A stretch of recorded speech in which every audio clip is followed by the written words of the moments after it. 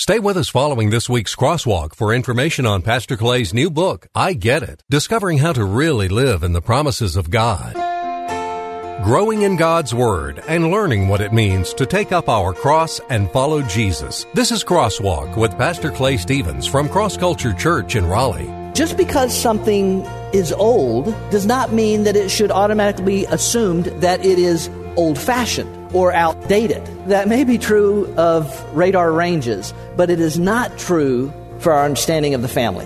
What defines a family, and what are the expectations of the members of the family? We live in a world where the very definition of family seems as if it's being rewritten right before our very eyes. But as we're going to discover in our series beginning today, God long ago defined what family is and what the roles are for those in the family. All the way back to the very beginning, all the way back to creation, Genesis chapter 3, when God created Adam and Eve, and He brought them together as husband and wife, and He said to them, be fruitful and multiply. That was the very birth of family. Hello and welcome to Crosswalk. We're kicking off a brand new series here at Cross Culture Church entitled Modern Family. The very definition of family is anything but modern. It is, in fact, quite ancient.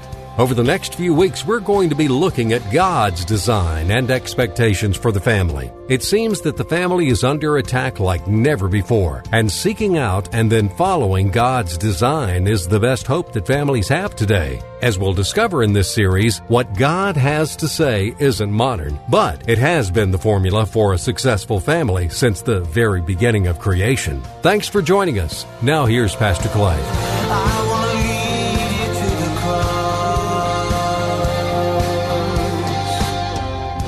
We live in modern times, right?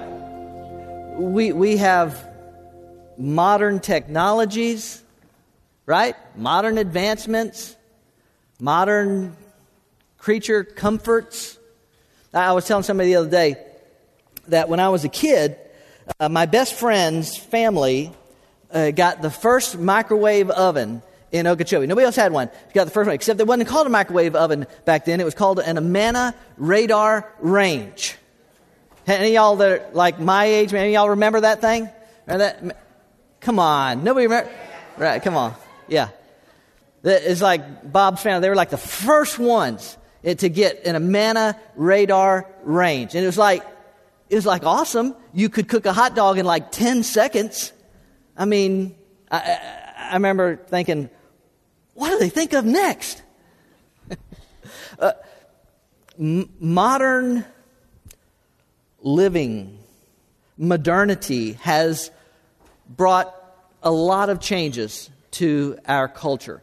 Some of them good, some of them not so good. But one thing is for certain, the acceleration, the push of the modern world, modernity, will continue to push what is. An example of that, of course, is the family. The idea of family. You and I are living in a time, whether you are aware of it or conscious of it or not, you and I are living in a time where the very definition of family is being rewritten by some in our culture right before our very eyes. I don't know if you realize that now, but you're being rewritten right before our very eyes, guys.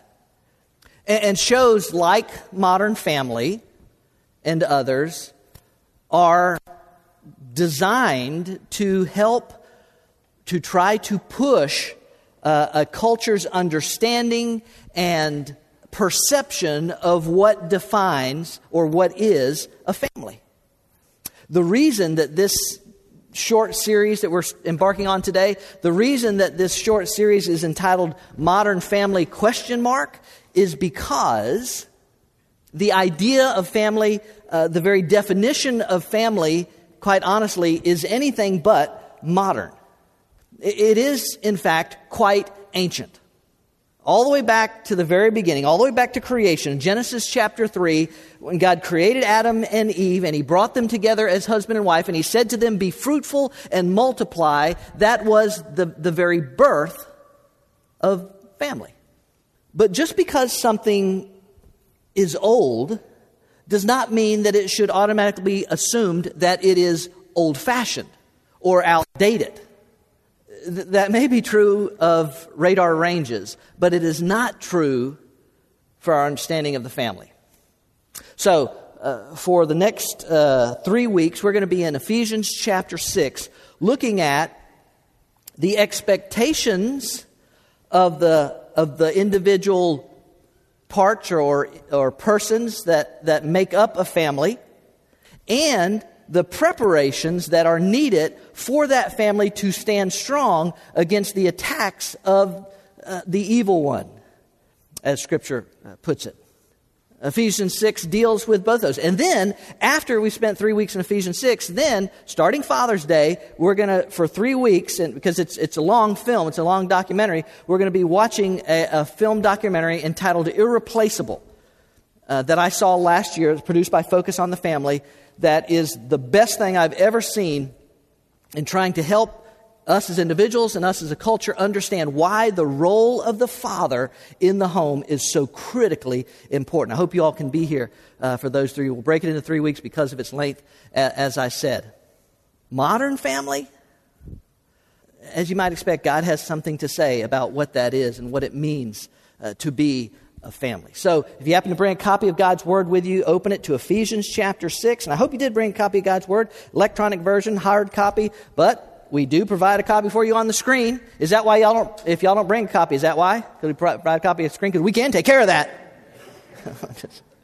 No, it's up on the screen as well.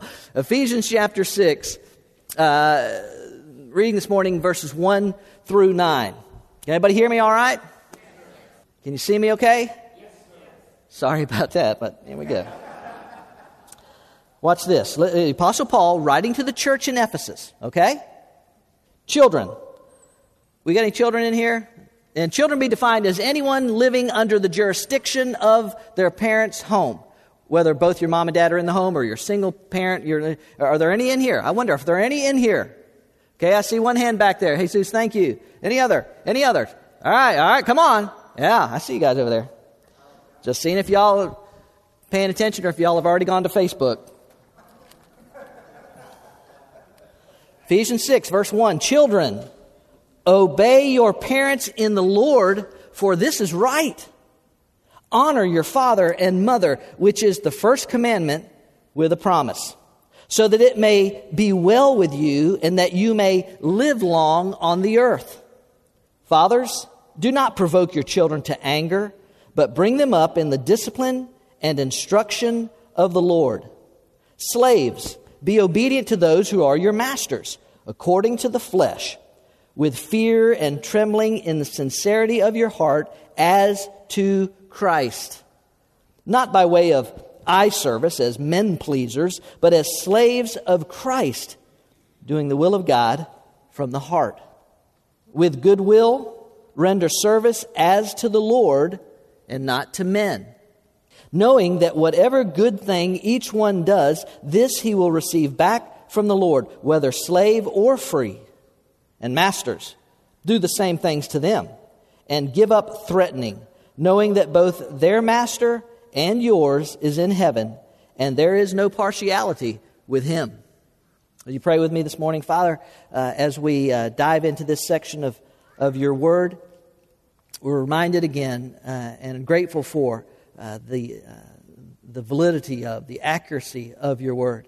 It truly is, as the writer of Hebrews says, truth without any mixture of error, dividing soul and spirit, even joint and marrow. And as I often pray, I pray today that you would do surgery on our hearts and lives. There are people in this room living under the responsibility of their parents. There are parents in this room. There are people who are employees.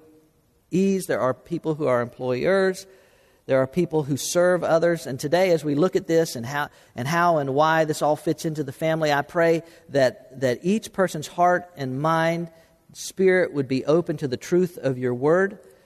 Again, Father God, I am honored to be your messenger boy today. Thanks for giving me the privilege of doing that. May each person in this place today and those who will watch or listen to this message, may they receive the truth of your word, and may all of our lives be changed as a result of looking to your word for its application for our lives. We pray this in Jesus' name. And everybody said, Amen. Amen. Hey, let's start with this one today. It's a good one to start with. Children. I'm just giving Bill a hard time. It's not easy to do all that stuff, especially keeping up with me because I never know where I'm headed a lot of times. So, children, give obedience and honor to your parents.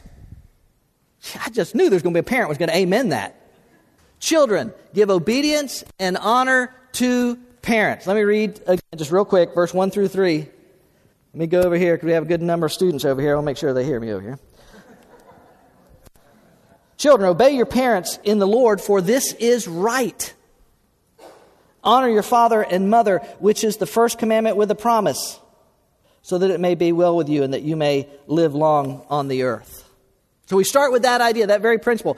Bill, I know why you were a little late catching on to me there because I got ahead of you, didn't I? I was going to give you all, I had a BP squared today. Occasionally I throw in a BP squared. BP squared stands for what?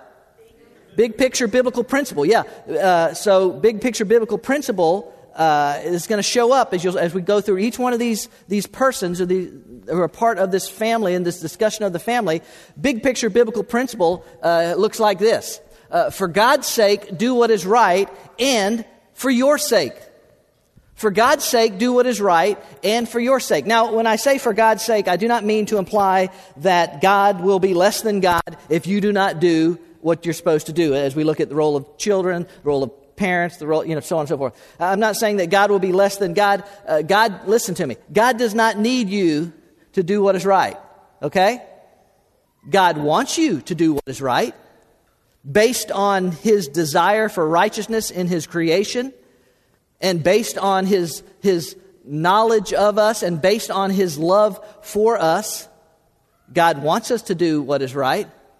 God knows that mankind, that left to ourselves, we can be arrogant, prideful, greedy, lustful, angry, violent, and a whole lot more. And so God's laws and God's rules and God's regulations, God's structure, God's systems are put in place, listen to me, not to restrict our freedom, which is what you hear sometimes. Oh, that's just a bunch of do's and don'ts. Why would I possibly want to... not to restrict our freedoms, but to actually help us understand and learn what freedom actually is. That it's actually in being set free by the very guidelines that God gives to us. And so, as well, with the family. Now, keep in mind, Paul is writing to the church in Ephesus. So, he is writing to those who profess a belief in Jesus Christ. They profess to be followers of Jesus Christ. And so, he starts the conversation. Remember, Ephesians 5, just before this, is the role of husband and wife, right? We looked at that in the marriage series a few weeks ago. And then as he moves into chapter 6, he says, children, obey and honor your parents. And what you'll see is the BP squared shows up throughout all of this. The BP squared, y'all remember the BP squared? Y'all remember what it is? Yeah.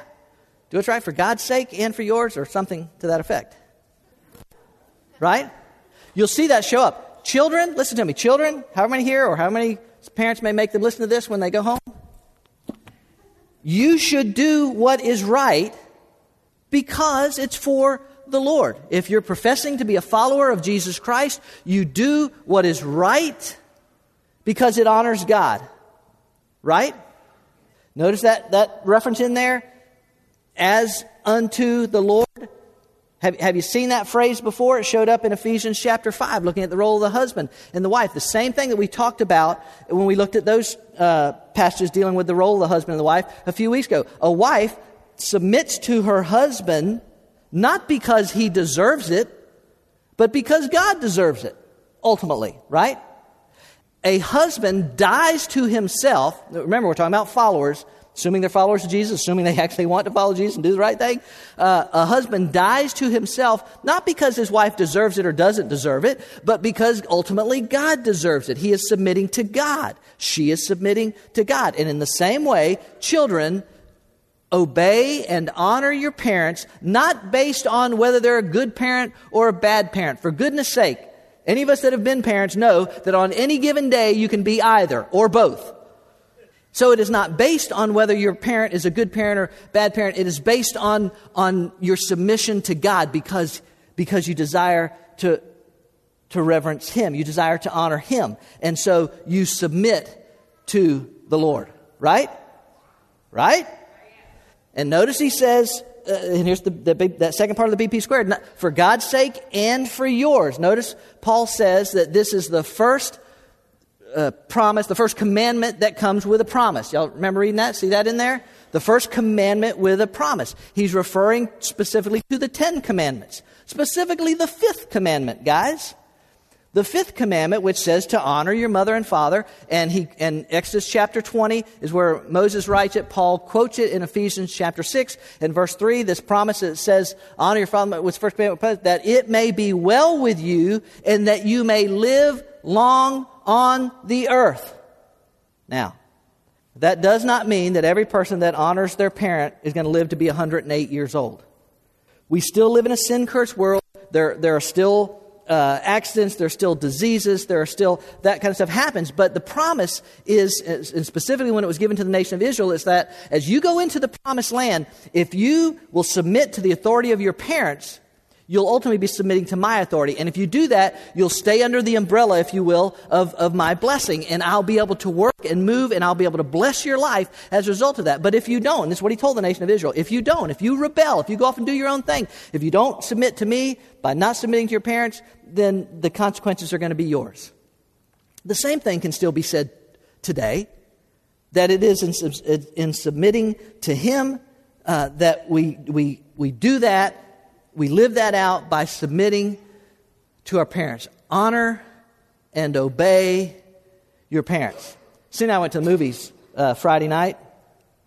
Don't ask what we went to see because I'm pretty sure I'd have to turn in my man card if I told you. Neil's over here saying, I saw it too. I had to go see it. So anyway. So we went to the movies Friday night. Now, when Cindy and I go to the movies, we usually get the biggest thing of popcorn that we can get because we like popcorn. And so we usually get the biggest popcorn that we can get. But lately, we've noticed that we don't seem to be eating as much popcorn as we used to eat. And so when we left the movie with about half our bag of popcorn still in there. And Cindy made the comment. Cindy said, we're going to have to stop getting this big a bag of popcorn because we're not eating it. Now, I don't think there's any reason to get radical about all this, but anyway, but that reminded me of a story that I haven't told in a long time, so some of you haven't heard it yet, but it reminded me of when I was 10 years old. When I was 10 years old, my parents went off for the day, gone all day. My brothers and sisters, they were all gone too. It was just me at the house, just me.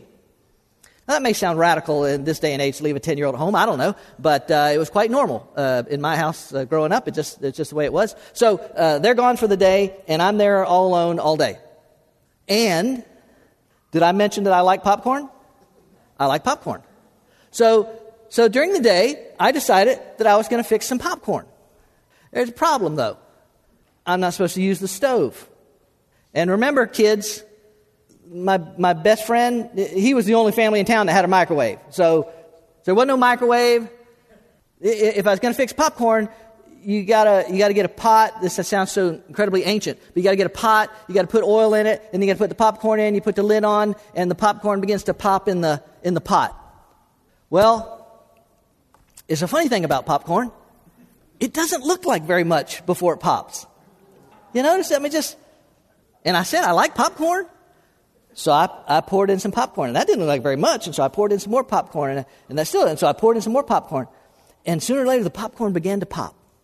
And boy, howdy, did it pop. Pop, pop, pop. I got popcorn everywhere, right? And I'm not supposed to use the stove, and my parents are coming home at some point. And so I'm eating popcorn as fast as I can. I ate popcorn, and it seemed like it was growing. There was still more popcorn than when I began. There was popcorn everywhere. And I was 10 years old, okay? Right? Because you're thinking, well, isn't the house going to smell like popcorn anyway? I'm 10. I don't think about this kind of stuff. And I've got popcorn everywhere, and I'm like, what am I doing? I'm kind of freaking out. I'm kind of panicking because my dad He was stern. He was a disciplinarian. And I'm freaking out, and I'm trying to think, can I bury it in the backyard? No, the dog will dig it up. And what do I do? So you know what I did? I tried to flush it down the toilet.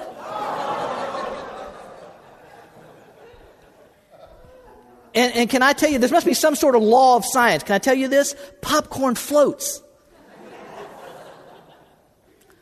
Obey. Honor your parents. Now listen. I think children, as they grow, I think they ought to have the right, in an honoring way, I think they ought to have the right to share how they're feeling or what they're thinking. I think the parent that says, that's it, I've said it, that settles it, because I said so, I think that form of parenting is absurd. And I say that as a parent who has parented that way. I think kids ought to be able, if they're open and they want to communicate about something, they ought to do it in an honoring way, and parents have to guide that, but I think they ought to have a chance to do that. Listen, I know you don't think that your parents are very smart. And I know that you probably think that you can do a far better job with your life than they can. Hey, listen to me. You're going to have a chance soon enough to prove that one. But as long as you're living under their jurisdiction, you should honor and obey them. I should add one caveat to that. As I understand Scripture, children, and we talked about this with a wife's submission to her husband, children would not have to obey a parent that asks them to do something unbiblical, something ungodly. Because in that case, again, the Acts 5:29 principle would apply. We must obey God rather than men. But that aside, other than that, children, those living under the responsibility of their parents, should honor and obey their parents. That's what Paul says. Okay, second one. Moving on.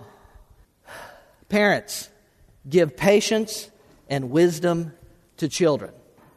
Verse 4, look at it. Verse 4 says, fathers, do not provoke your children to anger, but bring them up in the discipline and instruction of the Lord.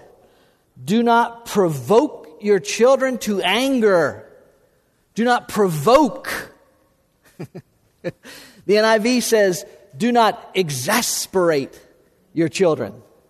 I can stand before you today and testify that I have exasperated children at times when they were growing up. They're no longer under my jurisdiction, by the way. They're out on their own. But I have exasperated my children at times.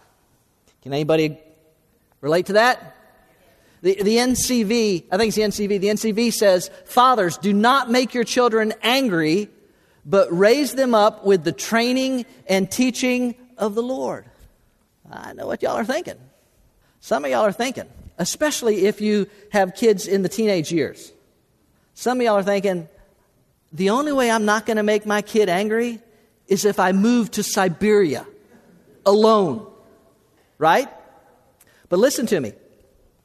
There is a difference between making your child angry when they are operating in the flesh and you making them angry because you are operating in the flesh. Do you understand what I'm saying? Do you understand the difference?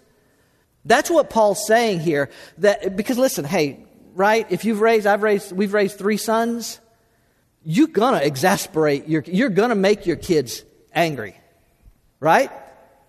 The question is, are you making them angry because you are acting or reacting or thinking in the flesh, or because they are? Do not exasperate, but give them patience and the wisdom of God. I remember one time, my boys, I think there was something on, it seemed like there was something on TV. Either they were talking about something, conversation, or there was something on TV. And I made a comment about it, and my comment came from a biblical perspective. Okay, so I brought a biblical perspective into whatever this conversation or comment or thing was going on. I brought a biblical perspective into it. And my kids, they say, "Oh, Dad, you always have to make everything about the Bible." Now listen, I can live with that one. I can live with that one because part of my responsibility is to give biblical truth to my children. Now, I probably could have found a better timing to do it or a better way to do it, but this is part of our responsibility. This is part of what we're called to do, but to do it with patience and to give them the wisdom of the Word of God. Now, parents, that requires a couple of things from you. You listening to me? Parents, that requires a couple of things from you. It requires walking in the Spirit and working in the Word. Walking in the Spirit and working in the Word. If you're going to not exasperate your children because you're not operating in the flesh, if you're going to do that, and if you're going to give them the wisdom, it's walking in the Spirit and working in the Word. Here's what I mean. In Galatians chapter 5, a passage of Scripture that I refer to often, you guys know that if you hang around me very much, Galatians chapter 5, verse 22, beginning verse 22, but the Holy Spirit produces this kind of fruit in our lives: love, joy, peace, patience, kindness, goodness, faithfulness, gentleness, and self-control. There's no law against these things. I'm just going to say it. Parents, if you are walking in the Spirit, which is just another way of saying being controlled by God's Spirit, that He has control of your life. And we've talked before about what that means and how that occurs and that kind of stuff. But if you are walking in the Spirit or being controlled by the Spirit, I'm just going to say it, you will not exasperate your children. Now, they'll still get exasperated. They'll still get angry. They'll still get mad at times. But it will be because they're operating in the flesh and not the Spirit, while you are operating in the Spirit. That's the only way. If you're going to be patient with them, God's Spirit has to have control of you. God wants to produce His fruit in your life. Do you understand, parents? And kids too, but Paul's specifically addressing parents here. Parents, you understand? God wants to produce His fruit in your life. Love, joy, peace, patience, kindness, goodness, faithfulness, gentleness, self-control.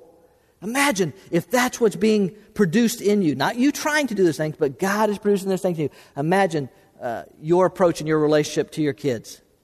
They may still say you're the worst parent in the world. They may still lose it. But it will not be based on the fact that you are operating in the flesh. Do you understand what I'm saying to you? Okay, real quickly. We better go on to the third one. There's other stuff to say, but we better go on. Here we go. Employees, give diligence and respect to... Oh, by the way, before we get to that one, I did want to say this. The text, and y'all notice if you read in the text specifically says fathers, right? You didn't notice that. It specifically says fathers. The reason it specifically says fathers is because the father, first and foremost, has responsibility for the spiritual nourishment and admonition and bringing up their kids. And the father, listen to me, dads, your responsibility. Wives or mothers that end up having to take full load of that responsibility because of absentee dads or lazy dads or checked out dads or whatever. Moms that have to do that do an amazing job. But it's not an injustice to the text to deal with it as I did with parents, because ultimately both mother and father are, if at all possible, to be engaged in raising their children. Walking in the Spirit, working in the Word. I didn't say a lot about that. I know we've got to move on, but I will say this to you. You can't teach your kids what you don't know. Right? That's profound, isn't it? You can't teach your kids what you don't know. Get in the Word, parents. Get in the Word. I don't think I'm being overly dramatic when I say to you that your knowledge of the Word of God may very well keep your children from a great deal of pain and suffering and may put them on the path to a life of abundance, of abundant living. I know they still got their choice to make and they're going to make those choices, but I'm saying your ability with the knowledge of the Word of God to give them the Word of God in a Christ-like manner, not force-feeding or shoving it down the throat, but giving them the Word of God. So you've got to know the Word of God if you're going to give them the Word of God. I know you want to make every decision you can for your kids, right? And we do that, right? When they're little. When they're little, you tell them you pick out what they're going to wear, right? A lot of times it's the moms, maybe, but you pick out what they're going to wear. It doesn't take long before they start fighting on that one, even. I was saying, my granddaughter, Ellie, Lauren was telling me the other day, I should call her my grand diva, Ellie. She'll be 2 in July. Lauren said the other day she tried on like 5 different pairs of shoes before lunchtime. She had put on 5 different pairs of shoes. I know we want to make every decision, and you can control some of their activities, you can control some of their relationships, but sooner or later your kids are going to make some choices and some decisions. They won't all be good, but all you can do is try and give them the wisdom of the Word of God. Okay, all right, we'll move on. Third, employees give diligence and respect to employer. And I'll explain why I refer to it in that way in just a second. Beginning in verse 5. Slaves, be obedient to those who are your masters. Slaves, be obedient to those who are your masters, according to the flesh. In other words, those in the flesh, they're your masters. With fear and trembling in the sincerity of heart as to Christ, not by way of eye service as men pleasers, but as slaves of Christ, doing the will of God from the heart. See where Paul's going with this? With good will render service as to the Lord. There it is again, and not to men. Knowing that whatever good thing each one does, this he will receive back from the Lord, whether slave or free. There's that BP squared principle again. A couple things to say about this. First, the Bible is not promoting or condoning the act of slavery here. Okay? God's Word is very clear that all men and all women are created equal in His sight and have equal value and worth. Colossians chapter 3, I think verse 11, says that here there's neither Greek nor Jew, circumcised or uncircumcised, barbarian, Scythian, slave or free, but Christ is all and in all.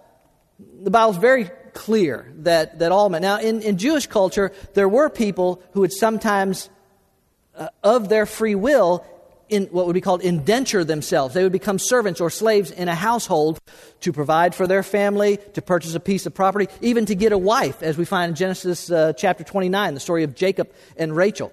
They would come under the jurisdiction of some other person.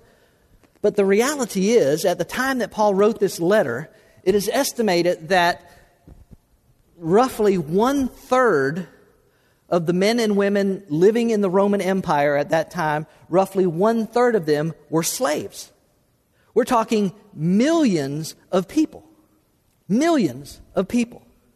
And so Paul is simply dealing with the reality of the situation. You had men and women who were servants or slaves, and you had men and women who owned servants and slaves. They were coming into a relationship with Christ.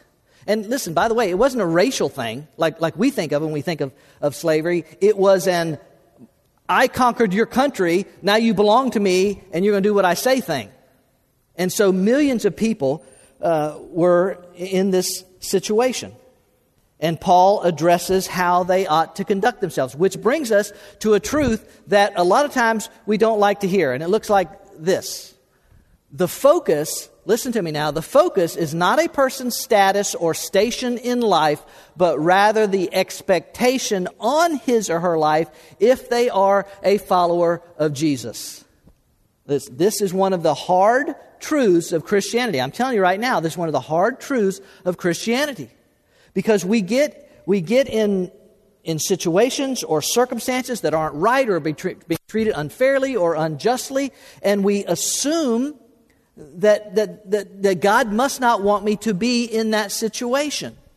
He may not, but you cannot automatically assume it based on your circumstance. What you can assume is that God desires for men and women to come into a relationship with Jesus Christ. And so whatever your status, whatever your station, whatever your circumstance, the point is, are you being Christ-like? Are you being the very best that you can be at what you are being? And so I would follow that statement up with this one, to say that our station or status or circumstance in life always takes a back seat to honoring Him in our status or station or circumstance in life, whatever it might be at that particular moment. Because it's always changing, right? Life is always in flux, different things, different whatever. And it's not so much about the status or the station or the circumstance. It's about, okay, here's where I am. Listen, doesn't mean that it's wrong to pray and ask God to change it or to redirect the situation or to open a door. There's nothing wrong with that.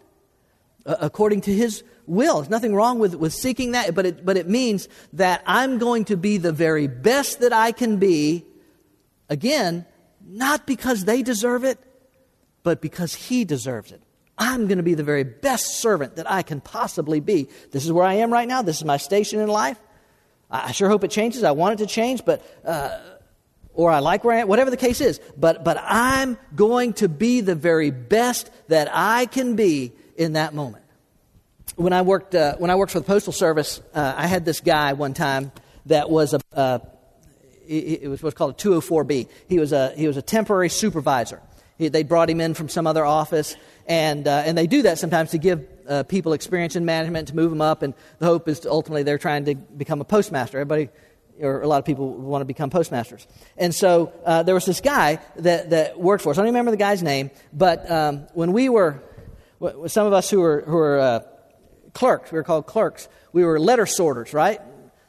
Letters and flats, but no, never mind. So we're sitting at our station, and there's this case in front of us.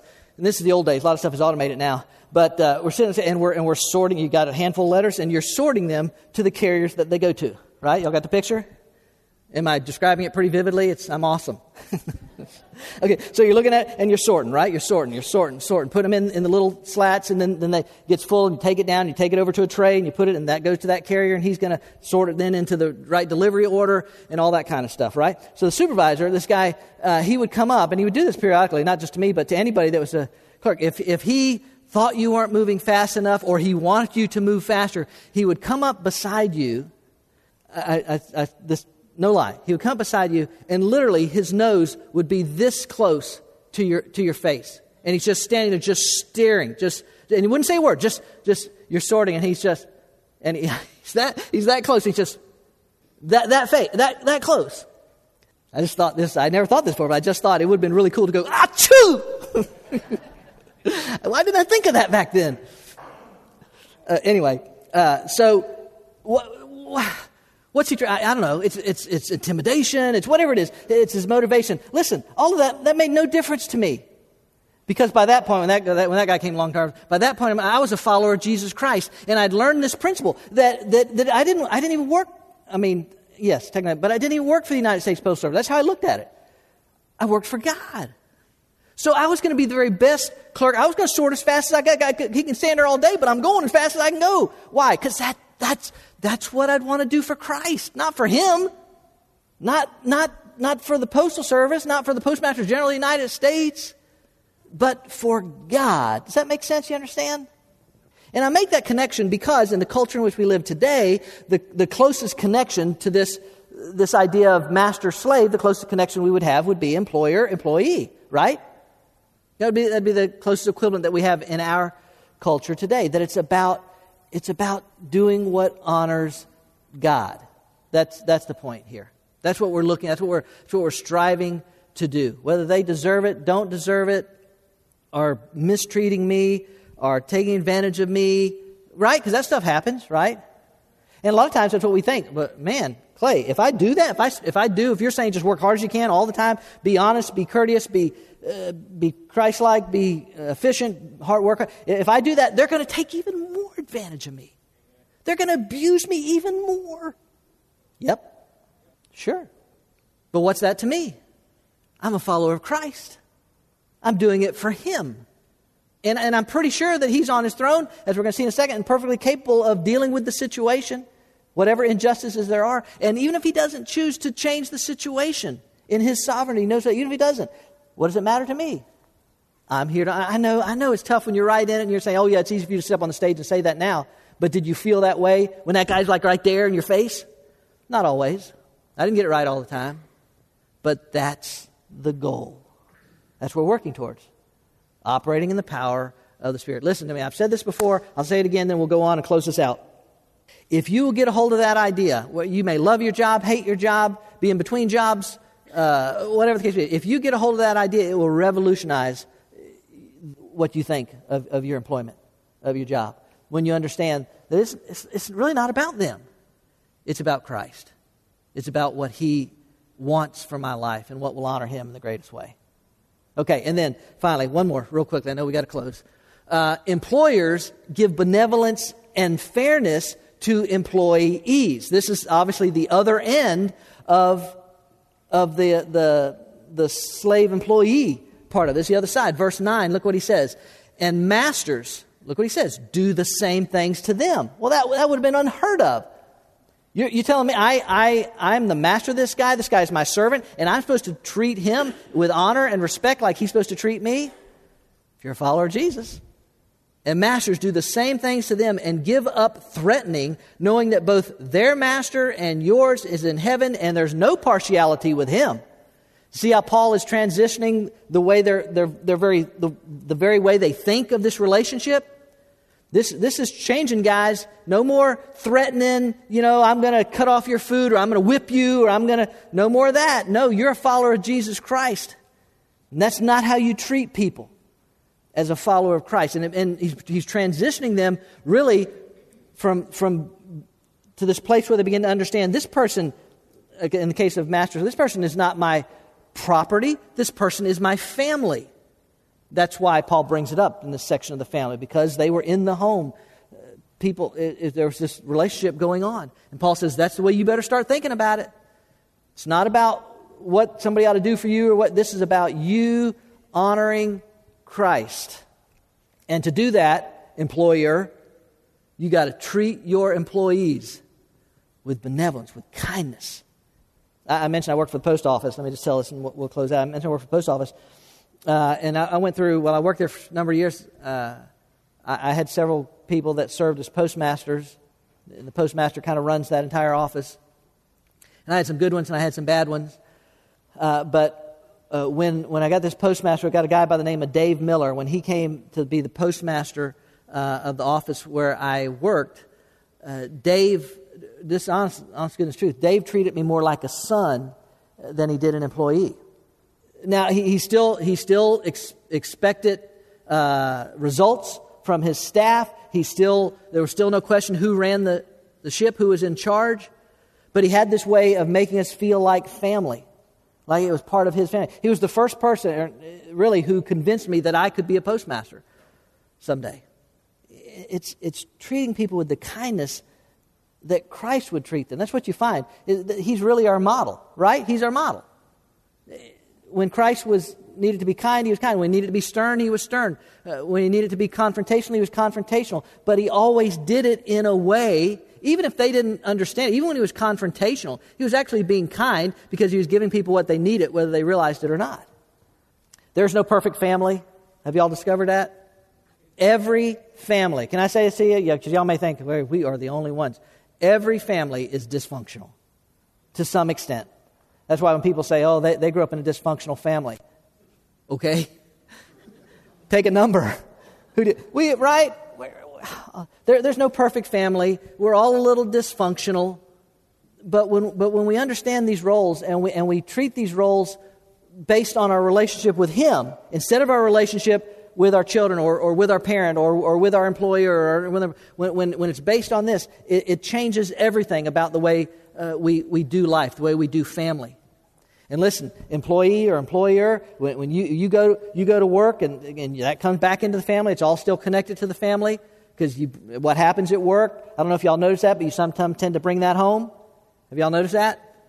Whatever case is, listen, if you do the best you can as a parent, as a child, as an employer, as an employee, if you do the best you can, if you seek to honor Christ, if you seek to treat people with fairness and kindness and benevolence and patience and all those things that we talked about, if you'll do that, when you come to the end of your day and you come home, you come to the end of your day and you lay down and you go to sleep at night, if you know that you've done the best you could that day to honor Christ, man, it's been a good day.